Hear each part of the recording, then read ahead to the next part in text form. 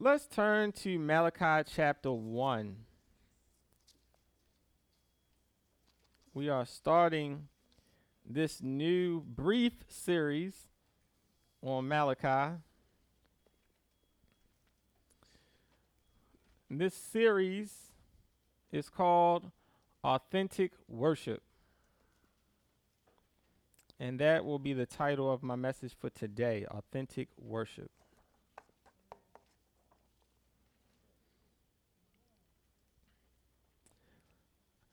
Today I'm going to read for us chapter 1, verses 1 through 5, then I will pray. It reads, An oracle, the word of the Lord to Israel by Malachi. I have loved you, says the Lord. But you say, How have you loved us? Is not Esau Jacob's brother, says the Lord? Yet I have loved Jacob, but I have hated Esau. I have made his hill country a desolation, and his heritage a desert for jackals. If Edom says, We are shattered, but we will rebuild the ruins, the Lord of hosts says, They may rebuild, but I will tear down until they are called the wicked country, the people with whom the Lord is angry forever. Your eyes shall see this, and you shall say, Great is the Lord beyond the borders of Israel.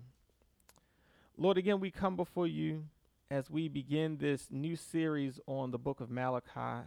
I pray, Lord, that you would help us to understand what true, authentic worship is.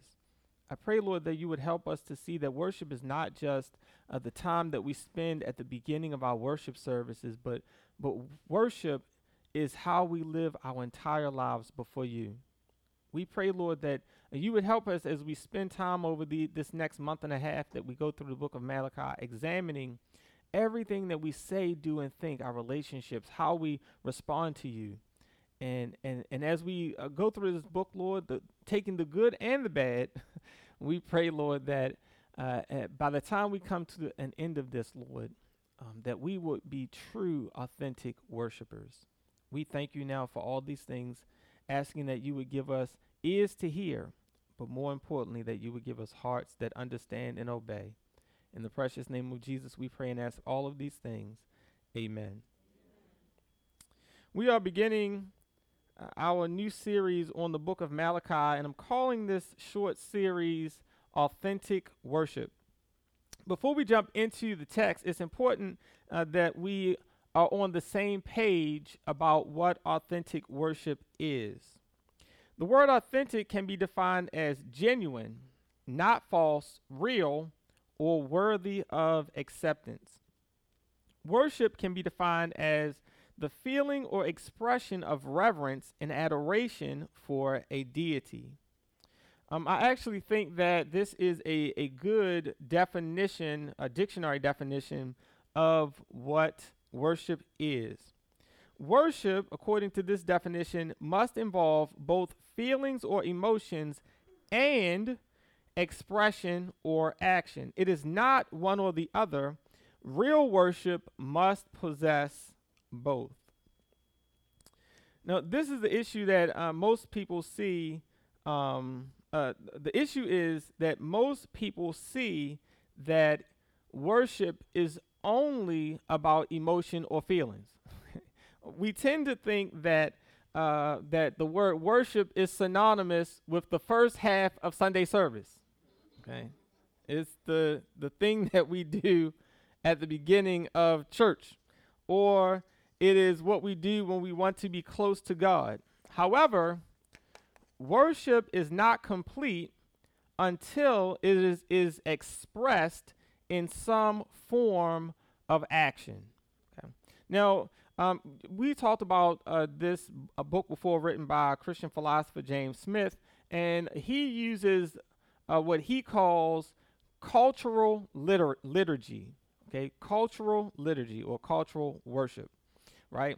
And so each week, many sports fans will organize their lives around their favorite sporting events. They wake up, they get dressed, They fight their way through traffic to get to their worship center, better known as the stadium. They stand outside for hours fellowshipping, better known as tailgate parties.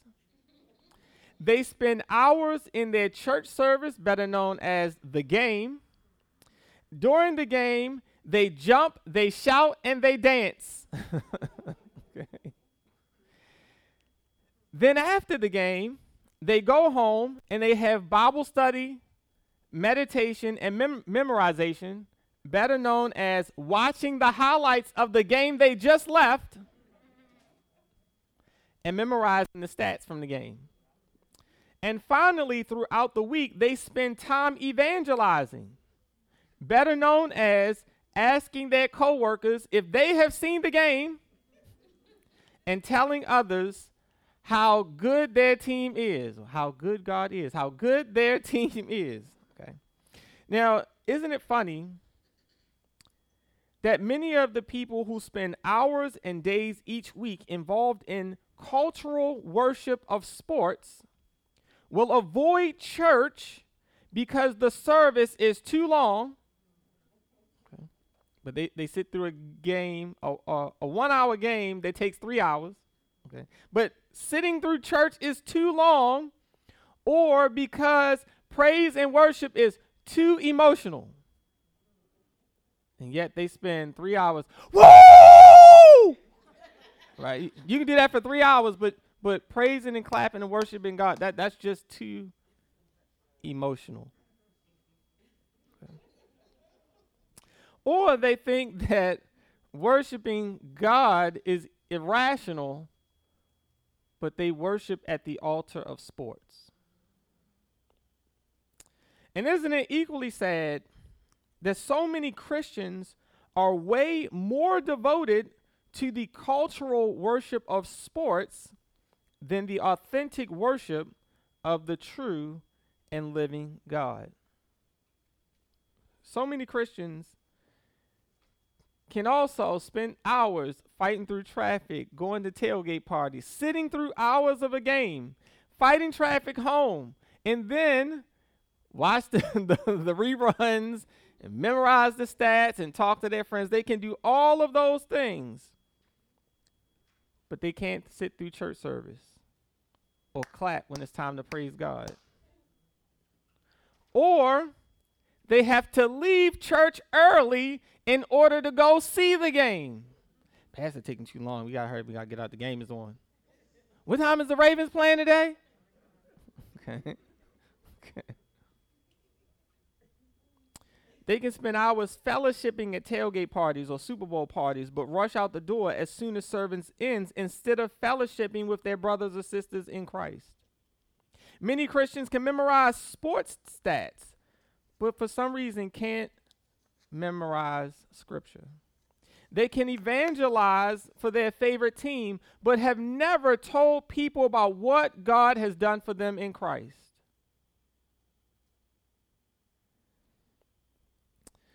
This little illustration tells us all that we need to know about worship. The issue is not that we do not know what authentic worship is. The issue is to whom or to what we will give authentic worship. To wrap all of this up, let us define authentic worship in a way that will guide us as we study the book of Malachi. This is the definition that we will come back to over these next 6 Sundays that we look at Malachi. What is authentic worship? Authentic worship is living our entire lives in such a way that God finds us worthy of acceptance. Authentic worship is living our entire lives, not just Sunday morning, okay, right? It's living our entire lives in such a way that God finds us worthy of acceptance. This includes our relationships, our minds, our choices, our emotions and desires, and our bodies. Right?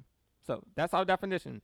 That's what we will be thinking about when we talk about authentic worship for these next couple of Sundays. Now, since I have defined authentic worship, let's begin where Malachi begins, and that is with laying a foundation for authentic worship. Okay. A foundation for authentic worship. A foundation is the most important part of any structure. It is that which anchors and supports everything else. You get your foundation wrong, everything else collapses. Okay? You get the foundation wrong, everything else will collapse. When we talk about authentic worship of God, we must get the foundation of that worship right. Too often we think that the foundation for authentic worship begins and ends with us. We think that worship is about our thoughts, our feelings, our emotions, our circumstances. How many times have you heard someone say, I don't like that style of worship? I don't like those kind of praise and worship songs. Right? How many times have people skipped? I know I used to do this. You skip praise and worship in church because you're not really comfortable with that. So you just come in time to hear the word. That's because it's because you think that worship is about you, but it's not.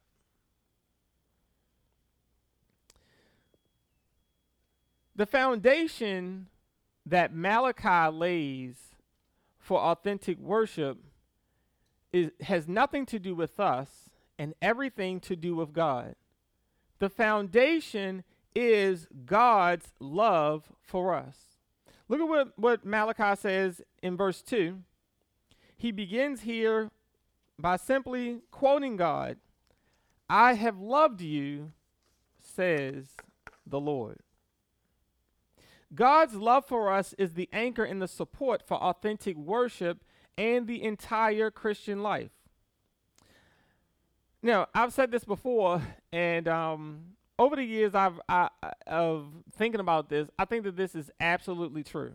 I know it has been true in my own life, and I'm sure it has been true in many of our lives. But I think that probably the greatest struggle in the Christian life is not always sin, but I think our greatest struggle is accepting the fact that God really, truly loves us.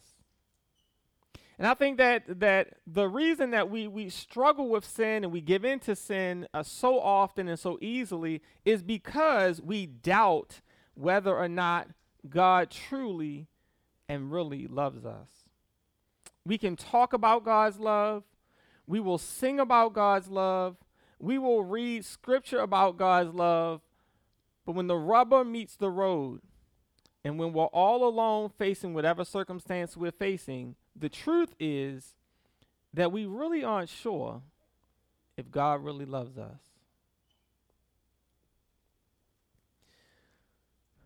And because we really aren't sure if God really loves us, we end up looking for love in all the wrong places.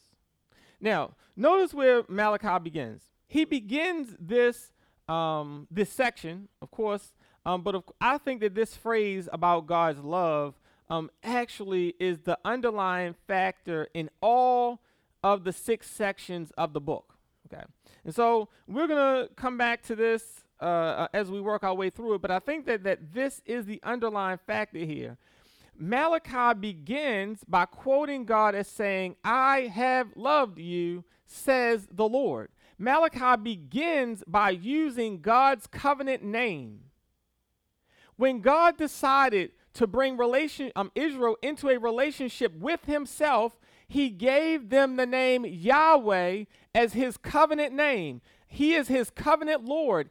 Using that name is a promise that God is in relationship with you and he will never leave you nor forsake you.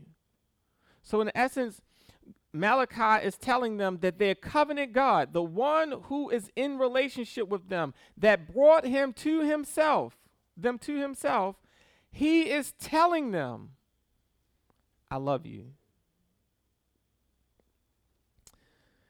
And this type of love is not a love that's wishy-washy. It doesn't start, it doesn't stop based on what we do. The perfect tense of this verb here means that he started loving them in the past, and that love will continue into the present. He says, I've loved you, and that love will continue on forever. What we want to see here is that God really does love all of us, right? Whether we think so or feel it in our circumstances, we have to come back to the fact that our covenant God truly loves us. And we have to become assured of this fact. This knowledge of God's love for us must radiate down to the core of who we are. And it must permeate our entire way of thinking and feeling. If it does not radiate to the core of who we are, and if it does not start permeating everything that we think and feel, we will be lost in the Christian life. Listen to how Paul says this. He says this in Ephesians chapter 3, starting at verse 14. He says, "For this reason I bow my knees before the Father, from whom every family in heaven and on earth takes its name.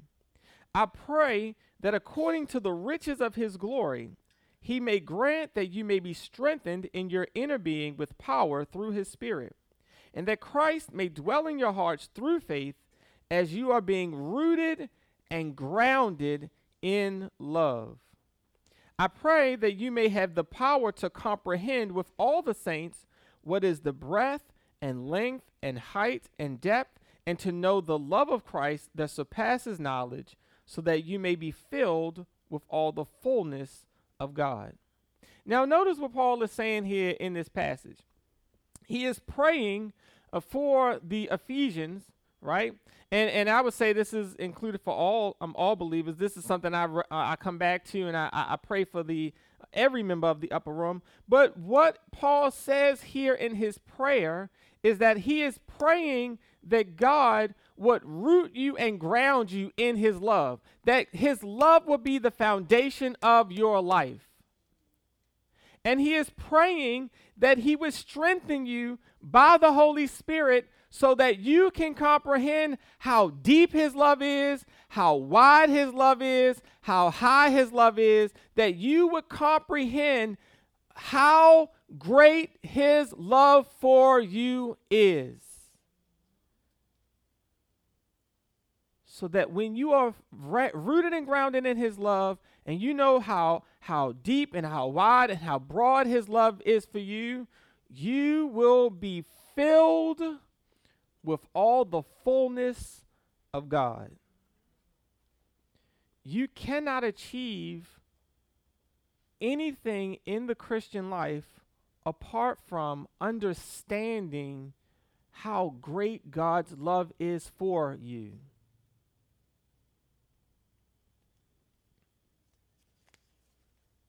It's important that we get this foundation right. If we do not, we will not respond correctly to God's love, just like the Israelites did not respond correctly. Now, what we notice here is, we'll see this in every single section. Okay, God makes a statement, and then there is a rhetorical response from the nation of Israel, contradicting what God has said. And then God will give evidence for why his statement is true, and often he ends with a judgment if there is no repentance. Now, notice here what Israel says in response to God's claim that he loves them. Verse 2, "I have loved you, says the Lord, but you say, how have you loved us?" Where's your proof? How do I know that you truly love us? God, the King of the universe, the creator and sustainer of everyone and everything. I had to throw the catechism question in there. Okay. Okay. Is telling them that he loves them, and they're like, I don't really believe that. Where's your proof? They doubted and rejected the idea that God truly and genuinely loved them. Now, probably no one in here would say this out loud, right? If I say, you know what, God really loves you. Now, one person in this place would be like, nah, I don't believe that. How has God really loved us? Okay. Because we, as good Christians, right, we have learned the lingo. Okay. We know what to say in church, right? Like, God is good and all the time. There you go. Okay. We just know what to say. Okay. We know what to say. So, but like the nation of Israel, what we tend to do is we spend time outwardly praying and singing and going to the temple and offering sacrifices to the Lord as if everything is okay. But inwardly, we have doubts. Doubts that we don't express, that we don't tell other people, but inwardly we have doubts. But we still come to church. We still get on ministries. We still pray and sing and do all of these things because on the outside we know the right things to do, but we struggle on the inside. The question is, how can we do this? How can this be? How can people constantly be involved in the worship of God and at the same time doubt God's love for them? What barriers or barrier can push the nation of Israel and us to doubt God's love? And I think that the circumstances that of the day is what answers this question. Now, you all remember. If you don't remember, I'm going to say it, and then you'll remember it the next time. Okay. You all will remember that around 605 BC, King Nebuchadnezzar came and attacked the nation attacked Judah, right? And over the next 20 years, he came back 2 more times and kept attacking the nation of Judah, right? And he deported people away, right? Daniel, Shadrach, Meshach, Abednego, right? So they're deported back to Babylon. And so the final time he comes, he destroys the nation, the city of Jerusalem, and then he burns the temple to the ground. And Israel is then in exile in Babylon for 70 years, right? Until the prophecy of Jeremiah is fulfilled. But after 70 years, they're set free and they're able to go back to their homeland. Okay. Then finally, the temple was rebuilt around 516 BC, and the people were so enthusiastic that now that they are back in God's land, they now have rebuilt God's house. They're now going to experience all the blessings of the covenant that God promised to them. And they wait. And they wait. And they wait. They're back in the land, but they are not allowed to rule over themselves. They're still now politically under the rule of Persia. And all of the economic blessings that they thought that they would receive from their covenant God didn't materialize. They got by, but they didn't get the prosperity that they were hoping for. And I think that these 2 things are the 2 things that caused the people of Israel to begin to doubt whether or not God truly loved us. So when God says, I love you, how have you loved us? You have not set us free from those who oppress us. How do you love us and you will not bless us financially? Today, we tend to think that if we were living in Bible days that we would be somehow different. Right? We listen to the Bible stories and be like, man, that was dumb.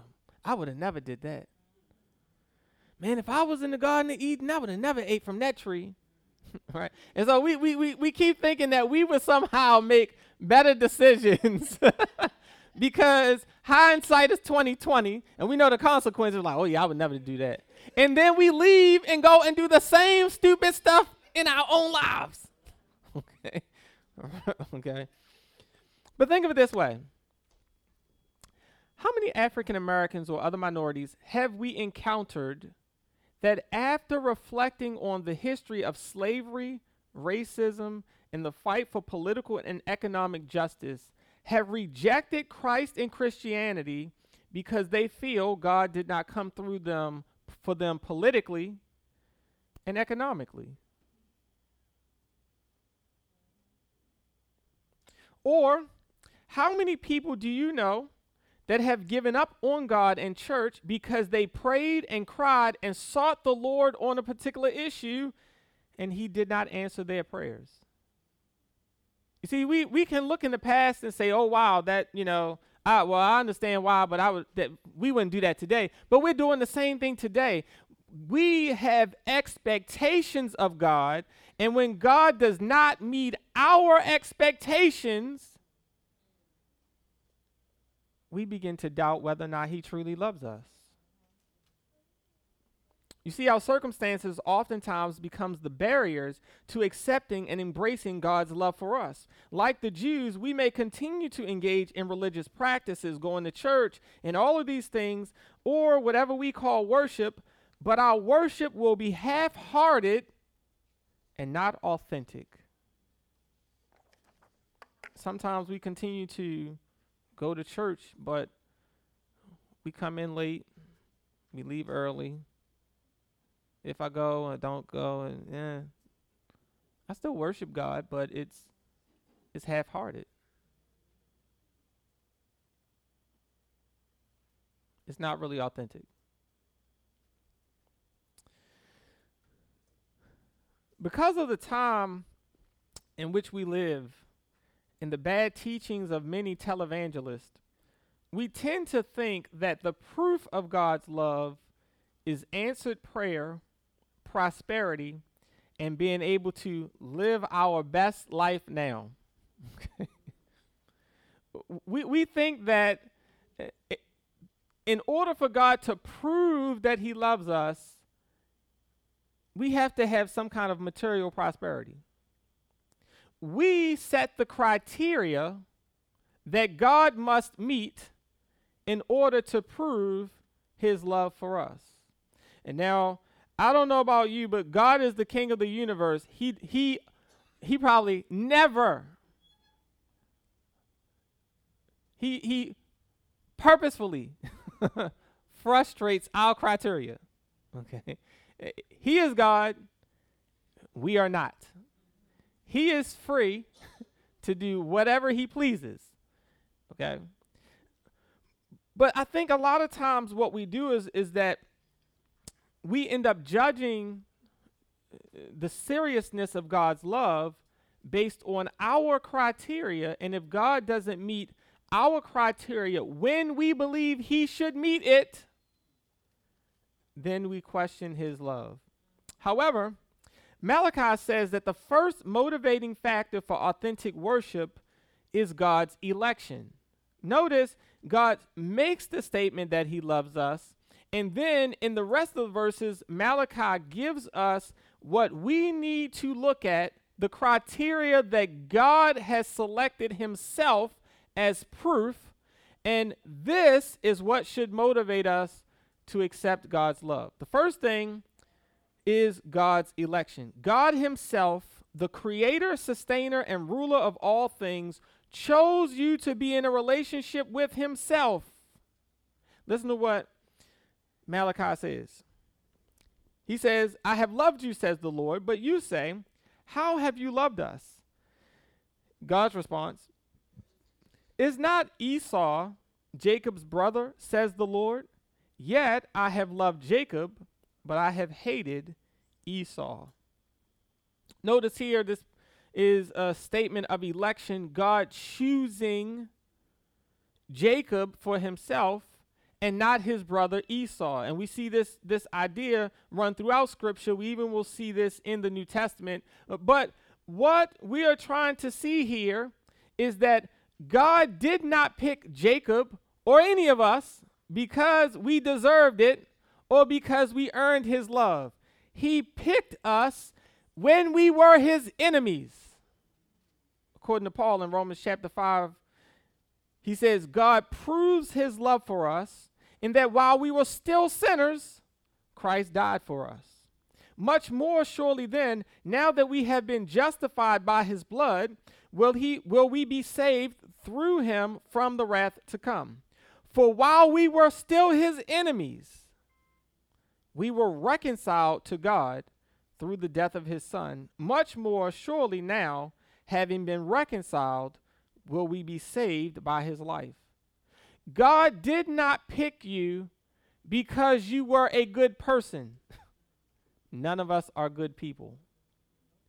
God did not pick us because we performed enough good deeds that somehow now we earned getting into heaven. The Bible says all of your righteousness is like a, excuse me for this, a maxi pad. You know, this is the Larry Thompson, version, okay? Because that's what a filthy rag is back then. That's what a filthy rag was used for, in case you didn't know. That is how God sees your good works. Oh, but I helped the little lady across the street. Oh, but I give to missions. Oh, but I feed the poor. God sees all of that as a filthy rag. If you think that's going to get you into heaven, you're confused about how good your good deeds are. God proves his love for us that while we were still sinners, when we were his enemies, he died for us. And not only did God pick us when we were his enemies, Paul goes on to say that he picked you before he even created the world. Ephesians chapter 1, verse 3. Blessed be the God and Father of our Lord Jesus Christ, who has blessed us in Christ with every spiritual blessing in the heavenly places, just as he chose us in Christ before the foundation of the world to be holy and blameless before him in love. He predestined us for adoption as his children through Jesus Christ, according to the good pleasure of his will, to the praise of his glorious grace that he freely bestowed on us in Christ. You know what all that boils down to? Before God even created the world, he picked you for himself because it made him happy. That's it. Before you could do anything good or bad, he picked you for himself. God really loves you. God loves you. And as a matter of fact, Paul in this verse says that he was literally thinking about you forever. In eternity past, before he even created the world, he was thinking about you. And in your life, he has spent your life pursuing you and bringing you to himself. Not because you deserve it, but because he loves you. Now, let me hit this really quickly before I hit my last 2 points and be done on time. He says here in verses 2 and 3, he says, Jacob I have loved, but Esau I have hated. And many people have a problem with this quote because it seems to suggest that God hates those people that he has not chosen. However, that is not what this quote means. Okay, you can make the argument that God hates people. I believe that is true. We can look in the Psalms and says God hates the wicked. That is true. Okay, but that is not what this quote is saying. Okay, so now I want us to look real quick. I'm gonna have you look at this. Okay, so that you can get it. I want you to really quickly turn to Genesis chapter 29 so we can understand what does it mean when the Bible says God loved Jacob, but he hates Esau. Okay. What does it mean for God to hate? Right. Genesis chapter 29. All right, I'm going to start reading so I can hurry up and be done on time. Verse 30, Genesis 29, verse 30, it says, So Jacob went into Rachel also, and he loved Rachel more than Leah. He served Laban for another 7 years. When the Lord saw that Leah was unloved, he opened her womb, but Rachel was barren. Leah conceived and bore a son, and she named him Reuben, for she said, because the Lord has looked on my affliction, surely now my husband will love me.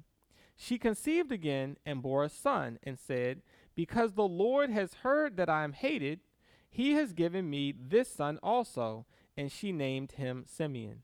Now, notice here what's going on. We know that Jacob has 2 wives, Rachel and Leah.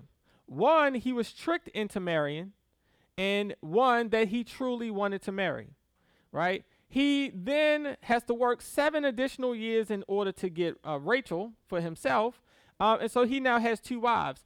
And I don't think that he did not love, Leah, right? He just really loved Rachel. Okay, and when you compare the way he treated one over the other, right, Rachel felt unloved, okay? Because he probably gave all of his attention to, most of his attention. I mean, Leah did have like 6 kids, but he gave most of his attention to Rachel. Okay. Now, she felt unloved, but notice what it says in verse 33. It says, because the Lord has heard that I am hated. Did Jacob really hate Leah? Or did he not love her as much as he loved Rachel? He didn't love her as much as he loved Rachel. Okay. So the idea here is not that Jacob hated her, even though she used the word hate. This phrase about hatred is a comparison of 2 things. One being loved and one being loved less. Everyone see that? The thing that is loved less, we use the phrase to be hated. It's not that he really hates, like he has animosity. You just don't love the other one as much. Let me give you another example of it. I want you to turn to Matthew chapter 10. Matthew chapter 10, verse 37.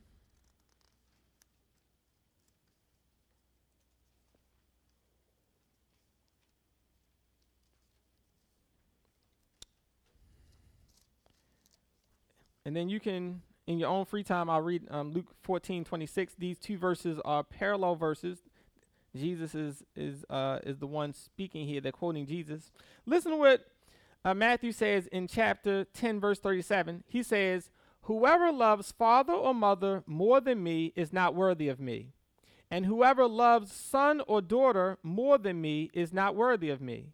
And whoever does not take up the cross and follow me is not worthy of me. So, if you love your father, your mother, your daughter, family members more than you love me, you are not worthy of me. Now, listen to how Luke quotes this in Luke chapter 14, verse 26. Luke 14:26. He says, whoever comes to me and does not hate father and mother, wife and children, brothers and sisters, yes, even life itself, cannot be my disciple. Now, this is the same quote.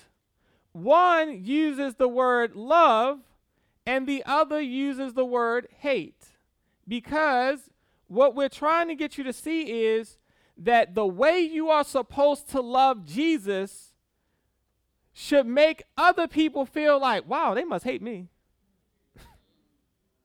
I mean, I wish they would love me like that.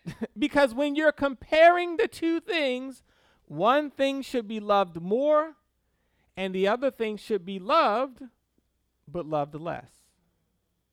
So when God says, Jacob I have loved, but Esau I have hated, he's not saying that he hates Esau or has animosity towards Esau. What he is saying is that he has set aside Jacob for a special kind of love. I love Esau, but not like I love Jacob. And that is the same type of love that he has for all Christians.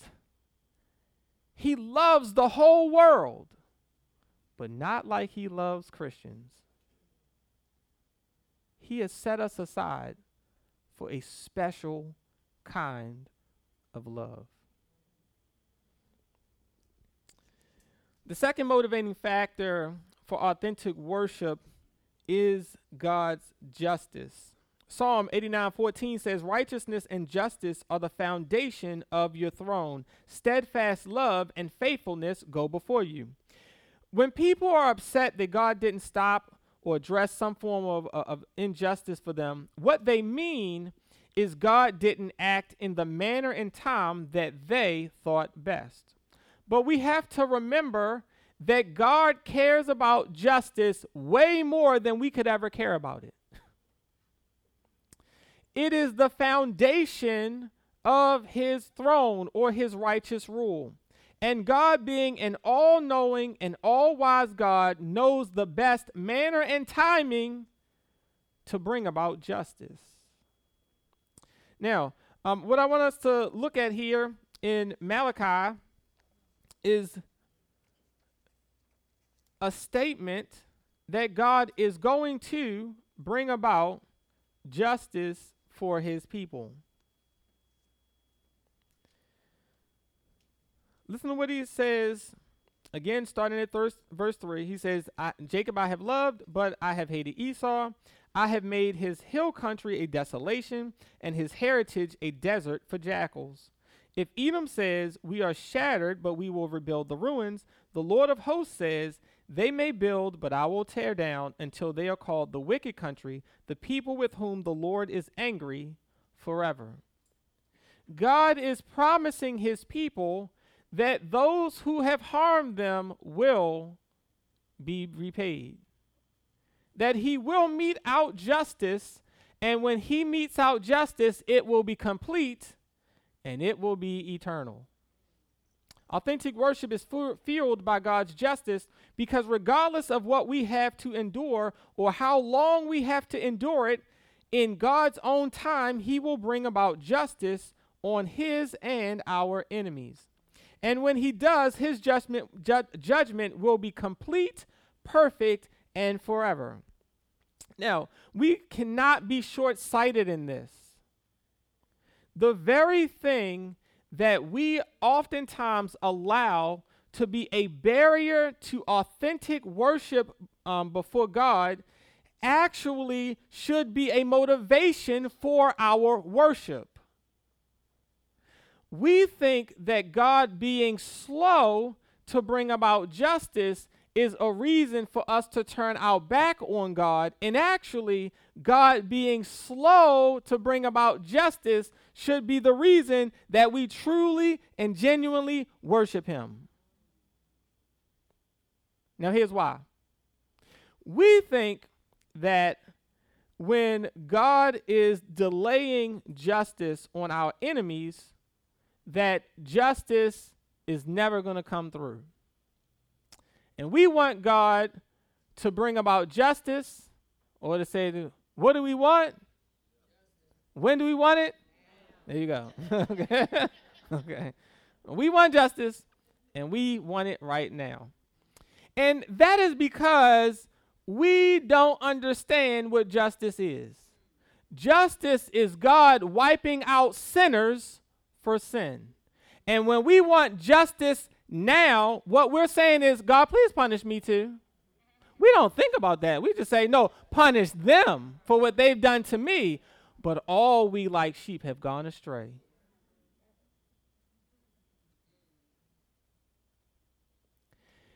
In God's patience and in his mercy, God doesn't bring justice immediately.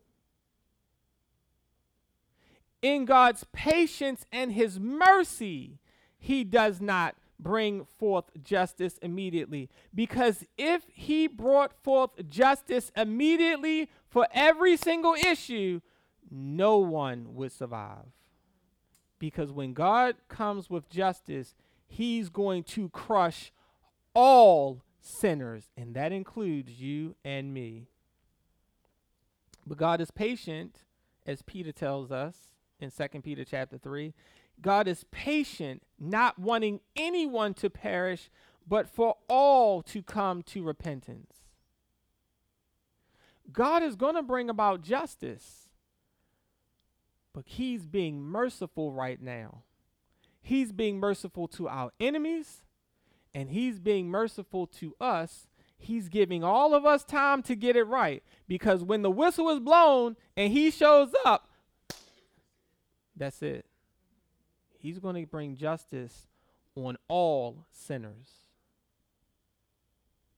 Now, this is the reason why God's justice should motivate us to authentic worship. Because we know right now God is being gracious and merciful and patient with all of us, but we also know that one day God is going to put down all injustice, and when he does so, just like he promised the nation of Israel about the nation of Edom, who were being unjust to them, when he comes, he is going to deal with all injustice, and he will make everything right and everything well. And his punishment will be total, and it will be permanent. God's justice motivates us to live our lives in such a way that God finds us worthy of acceptance, because he is patient with us when we sin, because we know that he will ultimately judge sin, and because we know that on the day of judgment, we will find mercy and grace in our time of need. The final thing that Malachi says here about authentic worship, the final motivating factor, is the fact that God is universally great. Listen to what he says here in verse 5. Talking about the judgment on our enemies, he says, "Your own eyes will see this, and you shall say, 'Great is the Lord beyond the borders of Israel.'"